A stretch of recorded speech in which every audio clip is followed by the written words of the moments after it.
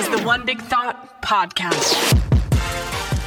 What's up, everybody? Thanks for joining the One Big Thought Podcast. My name is Ken. I'm your host and moderator, joined with Pastor Andy George. As always, we are going to be talking about discipleship and how it directly relates to small group ministry.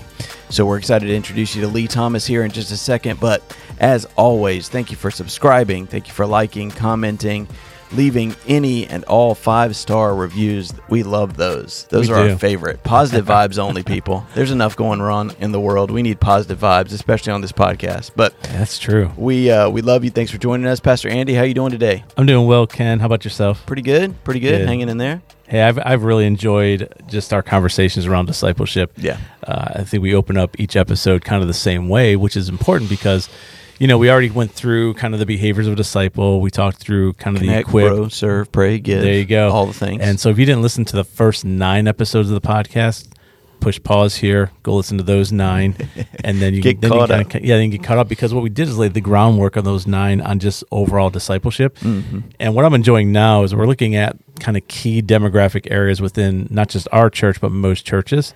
And then asking the questions at the next layer down of, okay, how does actual discipleship filter into your areas? And today, we got Lee Thomas. The legend. Here we go. You called yourself the legend. Wow. What you just said? Yeah. Wow. Hey. I think so. Well, Lee Thomas is our small groups pastor.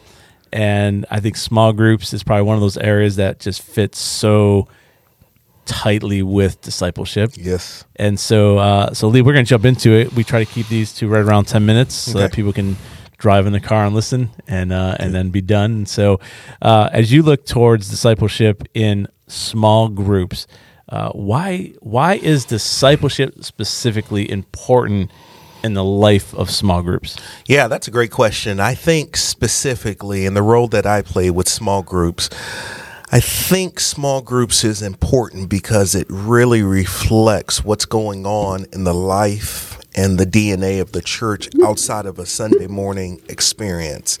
So I see small groups as in really identifying, if you will, the lifeblood or the DNA of what's taking place in the life of people as they're growing and being shaped to look more like, our Savior. So that's important to me. Yep.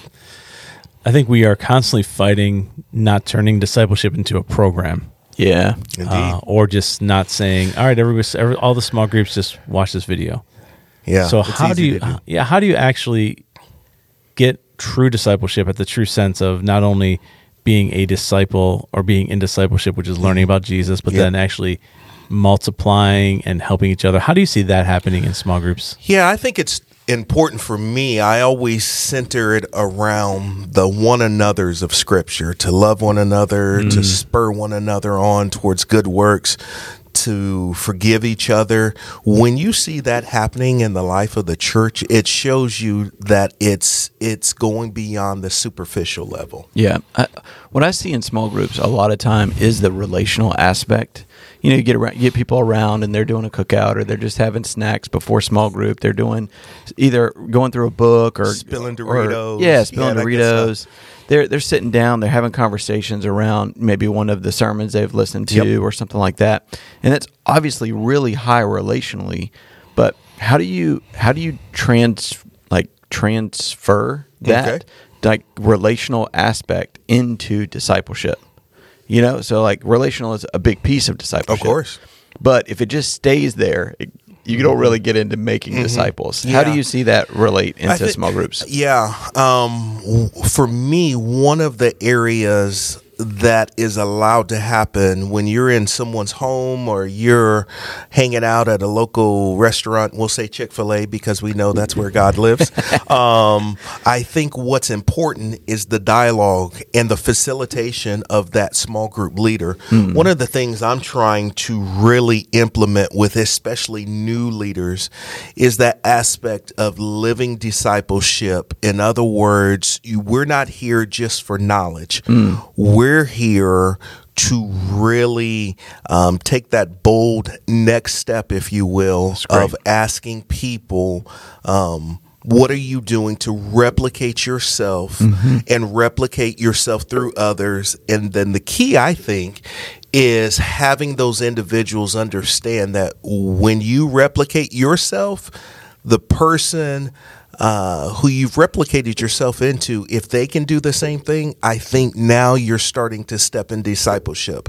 We're not just making converts, we're making disciples. Disciples make other disciples. So moving that through intentional dialogue, intentional the hard tools of saying, have you ever led someone to Christ? That's great. Why were you nervous? Different things along those lines. That's really good. So asking those probing questions. Yeah, that's a very, very solid approach to defining and putting some parameters around how this discipleship ebbs and flows. So talk about the training side of small groups. Yeah. Because I think one of the barriers that we hear regularly is I just don't know how to do that. Mm-hmm. So how important, first of all, it's kind of you can answer that pretty quickly, but how important is discipleship training of your small group leaders, and how do you see that implemented throughout small groups? Yeah, being new to my role, it's so important that I've went back and scrapped everything that was done prior. And that's not to say it was bad, but really when it comes to onboarding new leaders, I started with the application process. That's great. And so there's a leadership application that I put together that really is building, I think, the foundation to start thinking discipleship through and through. Mm-hmm. It's one thing to say, we're going to do discipleship, but we're having these conversations early in the process. Mm-hmm. So I was talking with some new small group leaders yesterday morning, and having those conversations around discipleship. We're not here just to have a good time.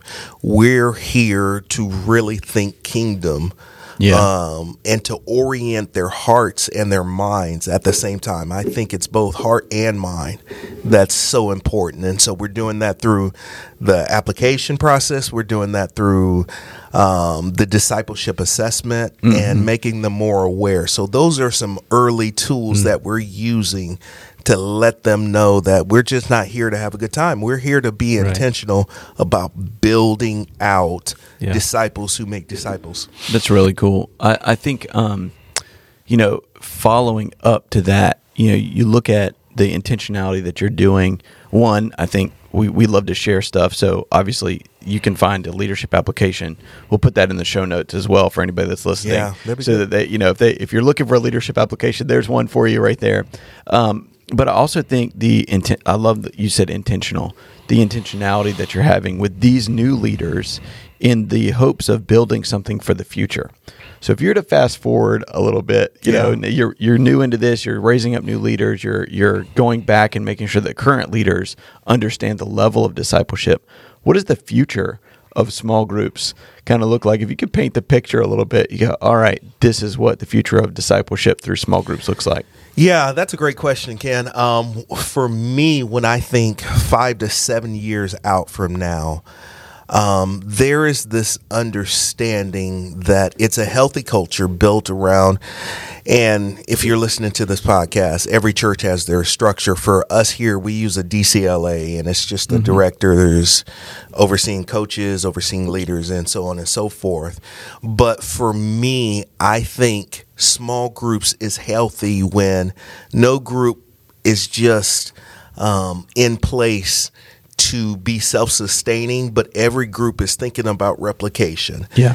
So when you can have those replication types of conversations, I think what happens is leaders are saying that if we should divide, let's divide for the right reasons and not divide because we're forced to. Here at, in our context, we don't force any group to divide up. But I'm saying early on, I want leaders thinking, hey, if we can replicate ourselves, that's great. How do we go about doing that? Yep. So what are you personally excited about when it comes to discipleship? What kind of excites you about it all? There's a couple things that excite me about discipleship. One, it works. When it's done well, like we're trying to be intentional, it works. And it changes, I think, the very culture that you live in. The second thing is I have this renewed, almost giddy, childish excitement about the importance and the dependence of the Holy Spirit on that. Yeah. So I love so that. cool. I love that. I love that. I love this discussion. Thank you, Lee, for joining us, giving us a little bit of insight into small groups and discipleship. Thank you all for listening and joining the podcast. We can't wait to continue this conversation as we look at different demographics. Next week, we're going to be talking to men's ministry, what that looks like as it relates to discipleship. So enjoy the rest of the day, and we'll see you again soon.